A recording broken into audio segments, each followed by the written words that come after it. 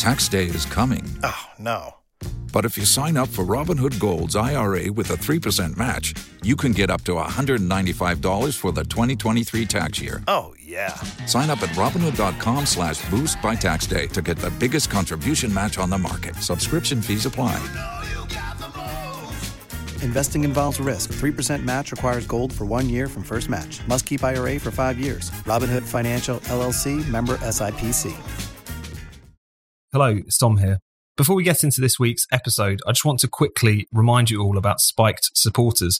This is our new, and I'm glad to say, thriving donor community for those of you who give to Spiked regularly. So now those of you who give £5 or more each month or £50 or more each year can get exclusive perks. You can comment on articles, you can get discounts on all items in our shop, and you can get free and discounted tickets to Spiked events. We just had one last week with the great Rod Liddle in conversation with Brendan O'Neill. Spiked Supporters went for free, and it was great to see so many of you there. So if you'd like to come along to any of our upcoming events, which we'll be announcing soon, and you're not already a Spiked supporter, why not sign up today? Just go to spiked-online.com/supporters to find out more and to sign up. Once again, that's spiked-online.com/supporters. Thanks so much. And now on with the show. Hello and welcome to the Spiked podcast. I'm Tom Slater, no Fraser and no Ella this week. So rather than just talk to myself, I've lined up two eminently qualified stand-ins in the form of Spiked editor Brendan O'Neill. Hello. And Spiked columnist Tim Black. Hello. So today we're going to talk about white privilege, the battle for Batley, the cancellation of Jester Walls, and the Brexit anniversary. A report has claimed that terms such as white privilege have led to working-class children being neglected and let down. The concept of white privilege is entirely wrong-headed because it implies collective guilt. It's a divisive term that undermines the cohesion of a school and of a country. It seems more like a culture war bomb. So to kick things off, let's talk about this report that came out from the Education Select Committee looking at the disadvantage in the education system of white working class students, those on free school meals. Brendan, you wrote about this week. And even though this is something that people have been talking about for a long time, it's an established fact that white kids on free school meals in particular suffer disadvantages, are basically the least likely group to go to university, etc. This still managed to cause some uproar. Do you want to tell us a little bit more about that? Yeah, the response to it was the most interesting thing. I mean, the report itself from the Education Committee was fairly interesting. It had some good points, nothing that was particularly explosive. As you say, Tom, it's stuff that we've known about and people have been talking about for a long time, which is that white working class kids, especially the poorer ones, so the ones who are on free school meals, do worse than pretty much every other social group in the education system. And when it comes to getting offered places at university, this is widely known. People have been talking about this for a long time. But the response to this report was just mind-blowing. What you had were all these Guardianistas in particular, and some people in the Labour Party in general, the woke left in general, basically saying, how dare you talk about the white working class? How dare you talk about this section of society? Which is ironic because these are the kind of people who love nothing more than talking about particular social groups, particular ethnic groups. But when you talk about the white working class, they lose the plot. And I think what that really demonstrates is that the issue they cannot handle talking about is class. And it really demonstrates how much any introduction of the politics of class just interferes entirely with their focus on identity and race and gender. And I think what it shows is that we've ended up in the utterly surreal situation where the Tory party is trying to raise the issue of class and the left is saying, how dare you? We saw this with Liz Truss a few months ago saying we've got to stop talking so much about race and gender and we've got to start focusing on social disparities and class disparities and geographical disparities, and the left went completely nuts. And now you have this education report saying we've got to think about the particular problems that face white working class members of society. And again, the left went nuts. So you have this, we're in a surreal situation where the left has been so captured by the politics of identity, the politics of race, the politics of sexuality, that you have a conservative government trying to say, let's talk about class issues. And you have the left responding with this kind of pearl-clutching outrage. So I think that's fascinating and deserves a bit of interrogation. And Tim, to stay on the response for a minute, it was interesting that not only did this cause uproar in The Guardian, as Brendan was saying, but, even members of this select committee, Labour MPs, disavowing the report. And the quote from one of them, and you saw it echoed across the press, was that the Tories were stirring up a culture war or launching a culture war by getting into this issue. What do you think they mean by that? Because it has just become like a kind of Tourette's-like response to anything the Tories seem to be talking about in this space at the moment. Yeah, well, perhaps it is a Tourette's-like response to anything the Tories seem to do. A lot of Labour's and the broader Labour left seem to respond in this kind of sort of knee-jerk way to anything the Tories do. I think it's been almost like a through-the-looking-glass moment. This report, which was actually relatively innocuous in terms of its actual recommendations, because it simply challenged, one of the great sort of pieties of kind of woke identitarian discourse, this idea of white privilege. As you say, they were accused of the Tories in this case were accused of starting a culture war. And it's difficult for me to get my head around, because the Tories were in some ways just pushing back against an already existing culture war. White privilege is a term which is actually, inextricably linked to the culture war. And you then had an even more absurd sight. You had people like David Lammy, people like Diane Abbott, who have been purveyors of kind of divisive identitarian politics, for at least a decade or so. And they were saying things like, how dare the Tories start a culture war? David Lammy even said, don't divide us.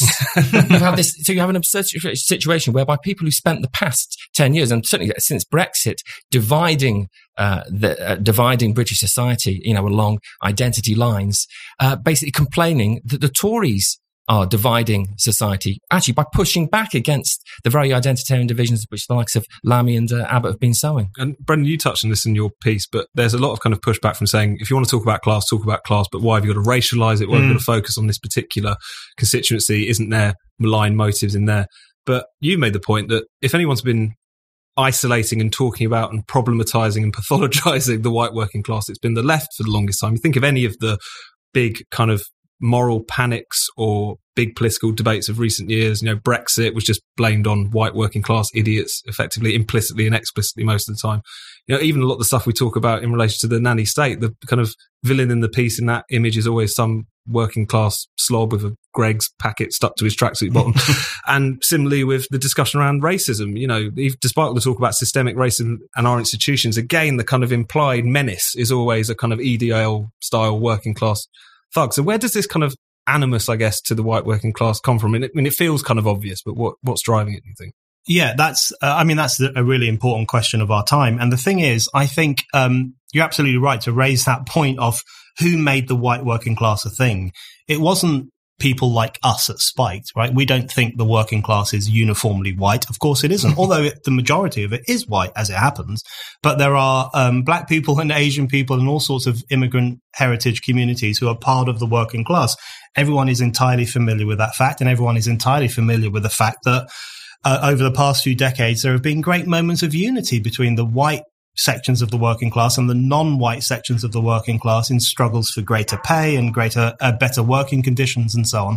Everyone's familiar with that. And in fact, if anyone was causing divisions between different sections of the working class, it was very often the trade union movement. It was very often the old Labour movement who exploited those tensions for cynical ends. So, of course, the working class is not entirely white. But the reason that it's important to talk about the white working class is because that section of society has been targeted and demonized primarily by the woke left, by the kind of new establishment, by the new elites.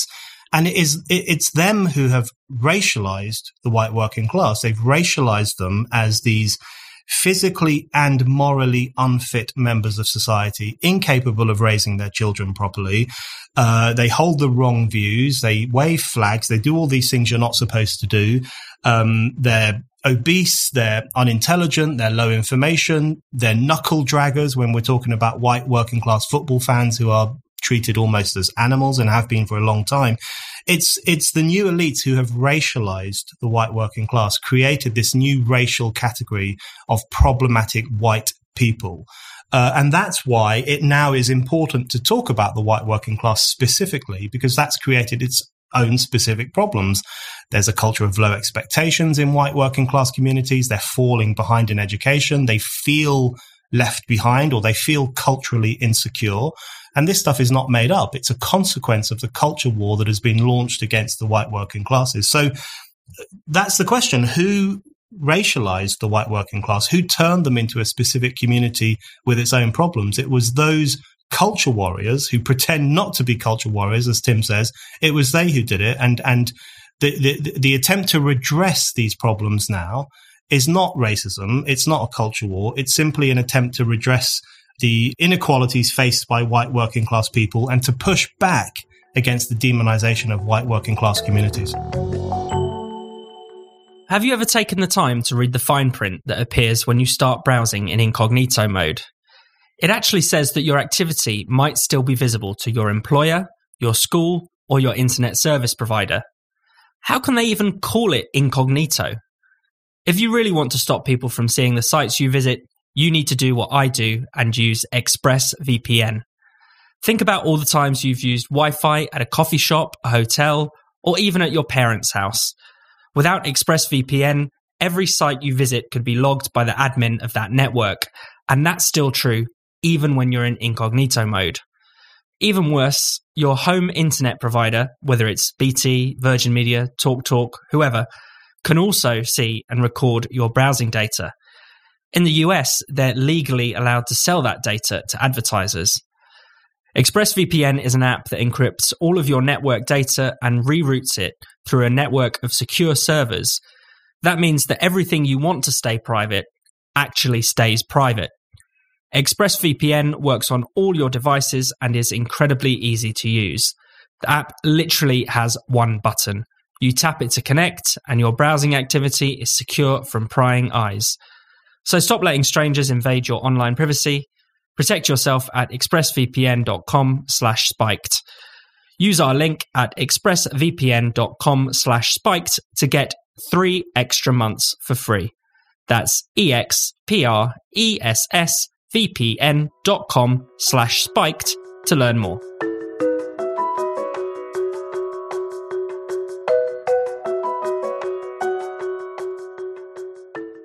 I want to move on to talk about the Batley and Spen by-election. It's less than a week away now. It's becoming kind of more fraught and fractious, but also interesting at the same time as the days go on.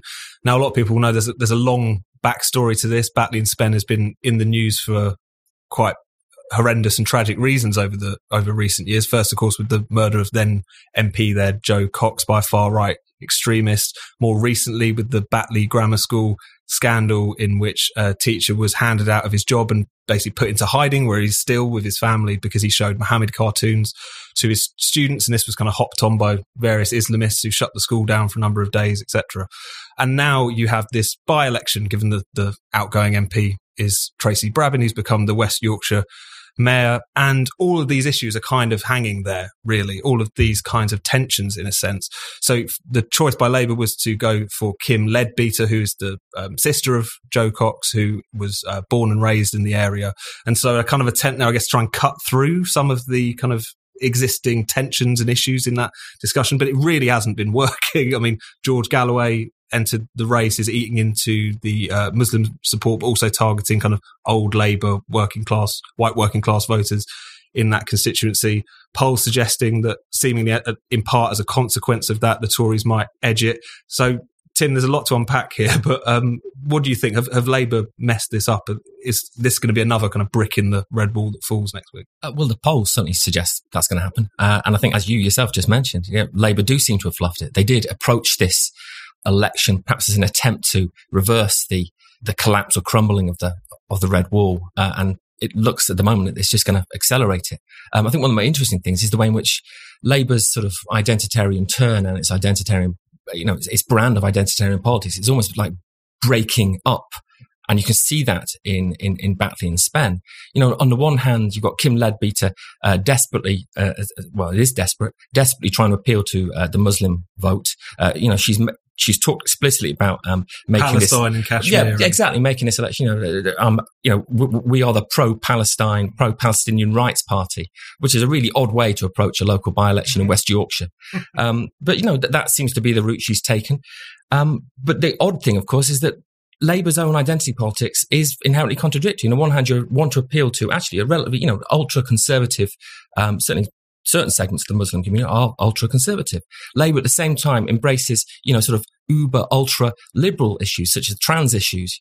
So how do those things play out? How does Labour appeal to one section of the electorate on identity grounds when its identity politics contradicts the beliefs and attitudes of that identity segment they're appealing to? And I think you can see that playing out in Batley and Spen. And Brendan, what's your thoughts on this? Because as Tim was pointing to there, things have gotten increasingly nasty as well, because there's been some messages doing the rounds on kind of WhatsApp groups in the area kind of pointing to leadbeater sexuality, seemingly as people trying to weaponize that as a bit of a wedge issue. There is this kind of horrendous kind of identitarian kind of infighting going on in this seat. I want to talk about the free speech stuff in a second, but just on that question, what do you make of the mess that this is descended into where kind of identity issues are concerned?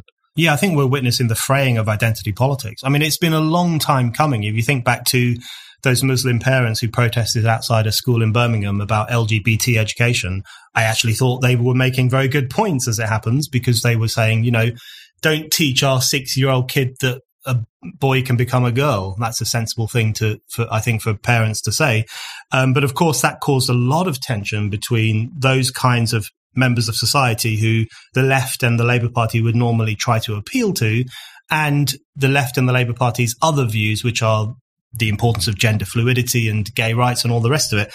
So that tension has been bubbling for a long time, and I think it's going to blow up. And it is blowing up in Batley and Spen. This is why the Batley and Spen by-election, I think, is so important, because it's become a microcosm of politics, national politics, in the free speech stuff, which we'll talk about in a second, but also the problem with identity politics. One thing that I think it's really brought to the surface is the racism inherent in woke identity politics, and especially the racism of low expectations. And you can see that in so many different ways. Firstly, this unwillingness to talk about the possibility that there might be anti-Semitism in the Muslim community, and that there might be more anti-Semitism in the Muslim community than in other sections of society. And that unwillingness to talk about that is part of the racism of low expectations, this view that we can't possibly have a critical, frank discussion about problems in the Muslim community because they'll be so offended, they won't be able to cope, we have to look after them and offer them protection. I mean, really nasty patrician view of that section of society. But also the way in which Labour appeals to those members of society through issues like Palestine, like Kashmir. Apparently the only things they can possibly be interested in are Muslim-specific issues, international issues.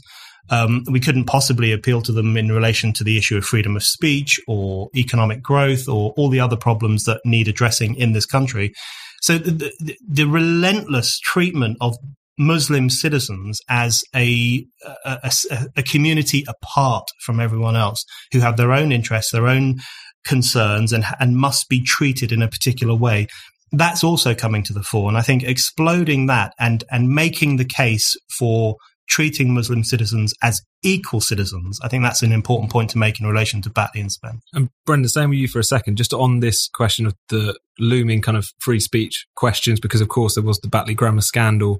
You wrote a piece for Spike this week saying that this really is the kind of key question of this by-election. And yet it seems like, at least on the local level, there's an attempt to really, quiet that over. I mean, the most recent thing that's happened in recent days is Laurence Fox trying to organise a free speech rally, trying to put this issue on the agenda, trying to invite the local candidates, etc. The Labour Council effectively banned that, citing COVID rules. So has this issue kind of been swept under the carpet? Is it still bubbling under the surface? What's your take on all that at this point? Yes, being completely swept under the carpet. And probably that's not even strong enough a metaphor for it. I mean, what's happened is that the political elites and the media elites and the educational elites have capitulated to the mob. That's what's happened. And by the mob, I'm referring to the very noisy, rather fundamentalist Islamist section of society, which thinks that it has the right to glide through life without ever having its religious beliefs called into question or its prophet insulted. That is not all Muslims. It's that noisy section of society. And the Batley Grammar School itself capitulated to that mob. The teaching unions capitulated. They refused to stand by this teacher. The political class have said almost nothing. I mean, Tracy Brabin, the former MP in that area was very cagey. She said, I'm glad the school apologised. And then she said, of course, it's terrible that the teacher has been hounded into hiding and is fearing for his life. Thanks a lot for that recognition that this is an obscene situation. So that cowardice is the most important thing. It's far more important than the gang of noisy idiots who gathered outside Batley Grammar, because they were only doing what you would expect them to do. They were making a loud noise and saying, please don't insult our prophet, otherwise we will cry. I mean, that's what those people do. But the other sections of society fail to do what they're supposed to do. Teaching unions are meant to defend teachers. The political class in this supposedly modern secular nation is meant to defend freedom of speech. The left is supposed to stand up for public servants who are being harassed by religious hysterics. So the failing of those sections of society is the most important story from Batley and Spen, which is why I think this is the most important issue in that by-election, so that we can clarify the crisis of freedom and the crisis of democracy in modern Britain. And stressing the fact that teacher is still in hiding, all these months later.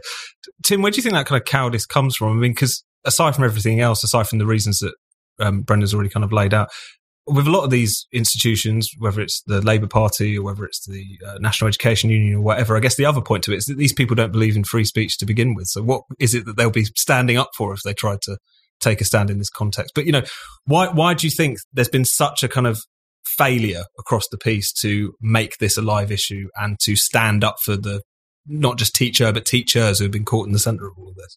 Well, there's obviously a larger question or a larger answer, which will, involve the, erosion of basic enlightenment and liberal principles and so on and so forth, and the kind of hollowing out of these institutions, which many of which derive from a period, be the 18th or 19th century, when such enlightenment values as freedom of speech, secularism, tolerance, and so on, was still had a kind of vitality. But I think you actually touched on the simpler answer here right now, is that none of these institutions believe in very much at all. So they're giving in to, at the moment, the voice that has the most conviction behind it. And it's not that they believe in it's not that they themselves are particularly upset by images of the Prophet Muhammad. Yeah. I don't think that they want to restore blasphemy law, right? But almost by not standing up against that mob outside the school, they almost allow it to happen almost informally. You effectively have a teacher, ironically enough, who was teaching blasphemy. The idea of blasphemy, I think he showed a picture of Muhammad. Not the practice, but so he was, you would like to think he was sort of alerting his pupils to the dangers of blasphemy law and making blasphemy, something that is officially licensed and can be prosecuted by the authorities. And then, almost by accident, we seem to be actually introducing real bona fide blasphemy through the back door by not standing up against precisely that section of society which wants to kind of restore it. Spiked is producing more content than ever. And I know you want to keep up with all the fantastic articles, essays, podcasts, and interviews that we're publishing every day. If you never want to miss anything we do, make sure you sign up to our daily newsletter. It's called Today on Spiked. Every weekday, you'll get a roundup of all of Spiked's content, plus some exclusive commentary from the Spiked team, usually Tom Slater or myself. To get all of that, just go to spiked-online.com/newsletters and sign up to Today on Spiked now. Now, back to the Spikes podcast.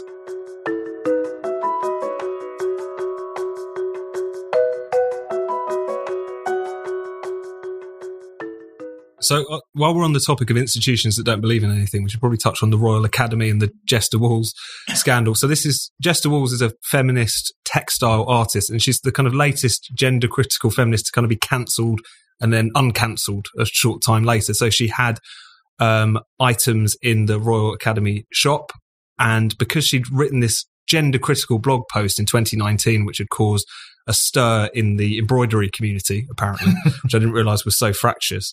When people got wind that she was had items in this shop, there was a kind of low-level social media campaign to try and complain to anywhere that really sold her items. The Royal Academy, reportedly, after just getting 8 complaints, sent her a message saying that they were looking into this. She then soon after learns via their social media feed that they were dropping her work. They were thanking everyone who complained because they were stocking this transphobe.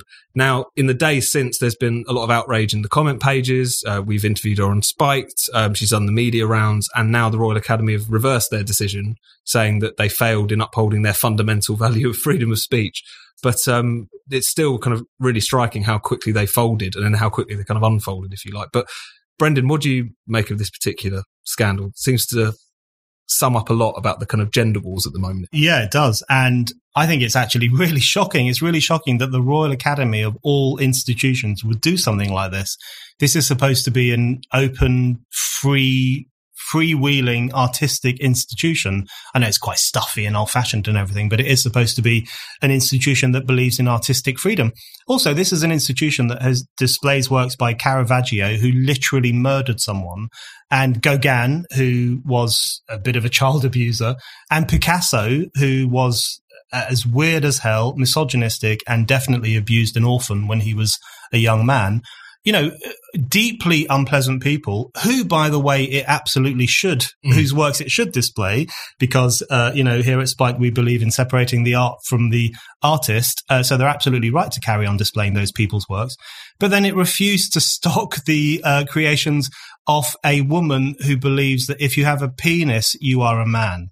I mean, this is what we're talking about now. Being gender critical is worse than being a paedophile. Exactly. Being gender critical is worse than being a paedophile. That is the situation we currently find ourselves in. And it was deeply disturbing what happened.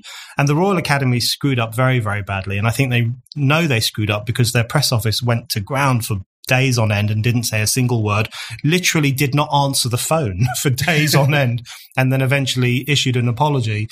So it was really shocking. Jess de Walls, I think, has been really admirable in all of this. And she's been incredibly ballsy and outspoken, more outspoken, I think, than some gender critical feminists who I think are sometimes a little bit too apologetic for the fact that they hold these supposedly controversial views. And she's not been apologetic at all, as you can see in the interview with Spiked.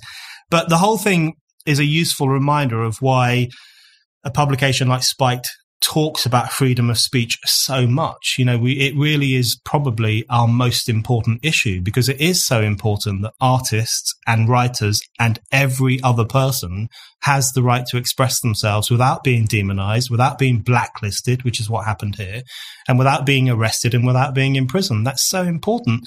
And that's why Spiked has really flagged up the gender critical issue over the past few years. And we've commissioned lots of the women or spoken to lots of the women who are concerned about the censorship of their perfectly reasonable points of view, because we want to make this a flashpoint issue of 21st century Britain. And I think we've done a really good job in doing that. And so the more that people can do that, the more they can stand up for people like Jess de Walls, offer solidarity to other women and men who are criticizing the transgender cult, the more we'll be able to push back against the broader cult of censorship and the broader cult of offence taking. It does seem to be working because, as I was sort of alluding to earlier, there's been a series of cases like this, kind of victories for the TERFs, if you like. Yeah.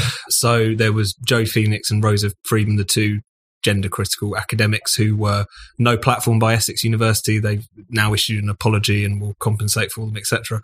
There's been the mass exodus from Stonewall and their Quality Champion scheme, whatever it's called, which was seen to basically work to clamp down on gender critical voices in institutions who were signed up to it. And then, of course, the Maya Forstater case, she won her appeal a couple of weeks ago. So you have this weird situation where, on the one hand, cancel culture seems to be getting worse and worse, Tim, but at the same time, in this one specific area, not least because of the concerted effort from Spiked and gender critical feminists, everyone else, to try and overturn it. But, you know, is this something to celebrate, or is it built on shaky ground? I think it probably is built on shaky ground. Because the trans issue, this is, you know, particularly the trans issue, because it's such a minority pursuit, really. No, it's not something that carries a lot of, it doesn't carry a volume of support. It's just been particularly vocal, and it has met with very little opposition institutionally. And you actually saw that with the Jess de Walls case. In that, I think it was like 8 or 9 people complained about her egregious tweet that humans can't change sex. It was a blog post, should we say. It was a bit longer than a tweet. Either way, it was egregious. I want to use that. It was outrageous. I don't imagine many of them read it. So the Royal Academy goes with the flow because it believes that that's what you're meant to do now. You can't have someone possibly suggesting that it's, you know, at least pretty difficult for humans to change sex, you know. So Royal Academy says, right, take all our work out, right? Get it out the shop, right? Like, get out the gift shop, right? Let's purge this evil fascist from our gift shop, right? and they've done that. That's fantastic. But what's interesting is that, as I said, because it doesn't carry particular volume, and as I said, 8 or 9 complaints, it also makes it very easy to push back as well, certainly in this case. And because I think there are probably far more people, far more gender critical feminists, I would suspect, than actually trans activists. They can actually as soon as they made their case, the Royal Academy caved into them as well. But this is why it's almost on shaky ground, because you have these institutions, which we've seen this with the Batley Grammar School case, because they believe in so little, they just seem to go with the flow. And on other issues, other identitarian issues, the flow is very much in one way at the moment. And that's what's particularly worrying. So finally, let's talk about the Brexit anniversary. So this week was the 5th anniversary of the EU referendum result. Brendan, you wrote about this on Spike this week, hailing it as the greatest moment in post-war European politics. And yet you wouldn't necessarily know that, I guess, looking at some of the coverage. I mean, I guess part of this would be the fact that maybe the kind of Brexit spirit gets a little bit dampened by more than a year of house arrest or something approaching house arrest. But what do you kind of, first of all, I guess, how should we remember Brexit? And do you think that some of that's getting lost at the moment? Yeah, I was really depressed about Brexit Day because I wrote that very emotional, stirring piece the day before. I cried. Yeah, so did I while I was writing it. The day before Brexit Day, thinking everyone's going to be going wild on Brexit Day. There's going to be loads of people talking about it. It's going to be a big celebration. There was nothing. I mean, there were a few comments from politicians, and Boris said something. I can't even remember what it was. But there was nothing. Now, of course, there is the lockdown effect. People can't go out boozing in the way that they might traditionally have done, and you can't have street parties, which would have been my preference for Brexit Day. We would have had street parties up and down the country. So there are limitations to how you can commemorate these kinds of things, and people might be feeling a bit down in general socially because of lockdown. But I think there's something else going on as well, which is that we have failed as a nation, in my view, to treat Brexit as the wonderful breakthrough for democracy that it was. And that is not just down to the Remainer elites, who of course think Brexit is basically Nazism 2.0. It's not just down to them. It's also down to the supposedly Brexiteer wing of the establishment, who've long treated Brexit as just a technical task to be got done, get Brexit done, and then we can move on to the important stuff. So there's been a failure across the board over the past 5 years to see Brexit for the magnificent moment, in Morrissey's words, that it was, which is that it was a magnificent revolt by ordinary people, a defiant revolt, explicitly defiant, of the establishment, and a vote for an enlargement of British democracy. And I really do think it's very important, if this country is ever to get back on its feet, it's very important that we start to institutionalize Brexit as something that it's worth celebrating, worth building upon, worth looking back on as being in keeping with all the other struggles for democracy in this country, from St. Peter's Field to the Chartists to the suffragettes. I would like to contextualize it within that great history rather than let it slip away into this embarrassing thing that we did. And it's amazing. You almost forget how monumental it was as far as remembering that campaign, everyone of the establishment, more or less, lining up behind the European Union. It was the corporate elite. It was the IMF and the globalist institutions. It was the political class, broadly speaking. It was the media class, other than a few kind of newspapers. And the defiance to still say that, no, we are going to leave the European Union was so incredibly historic. And you could tell how historic it was by the meltdown that it caused. It caused years and years of elite wrangling, attempts to overturn the result of the Gina Miller case, all this stuff which feels like it was 50 years ago. Really, really significant, really clarified how important Brexit was, but also how fragile democracy was up until that point, seemingly. But I guess the question is, Tim, how do we go about kind of reviving that now? Because things feel very different now. Any of that kind of enthusiasm has inevitably been dampened by the past couple of years. People just desperately want to get back to normal, which is the way in which things are talked about. But, is there any way that we can kind of remake that case, push it forward, bring back some of that spirit? Will it just take normal life to resume? I mean, what's the way forward from here? Well, there'll be, obviously, I think there's a need to actually make the case for, greater democratic reform. That Brexit was as Brendan says, and Morrissey, of course, was a magnificent moment, but it was just almost like, it wasn't the end. It wasn't, we've written about this on Spike, it wasn't, mission completed.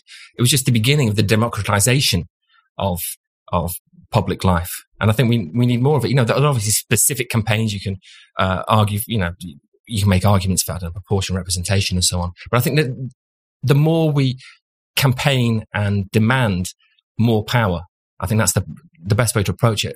Just return to, something Ben was saying, because Ben is entirely correct to say that there hasn't been enough affirmation on the Brexiteer side of the democratic nature or the democratic point to Brexit. But it's also, I think he's almost been too kind to the Remainer side, which has dominated the discussion ever since.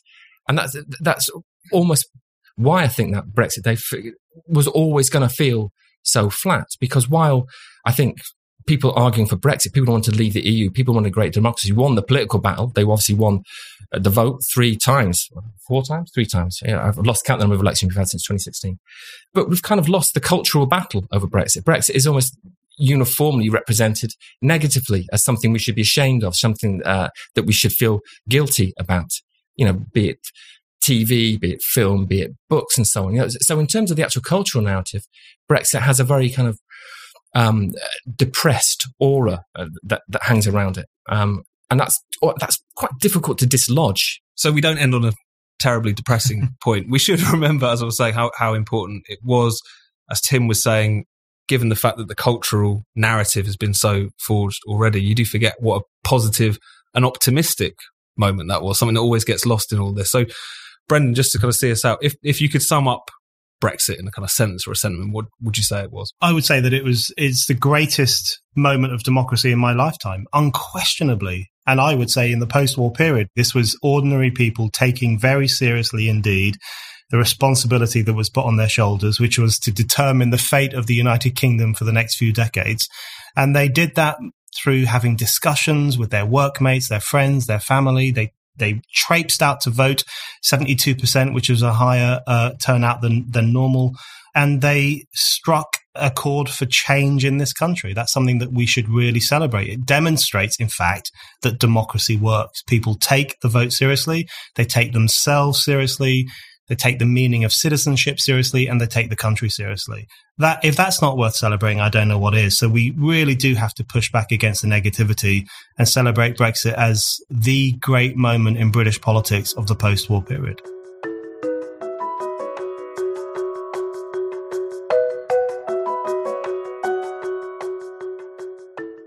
Thank you for listening to the Spiked podcast.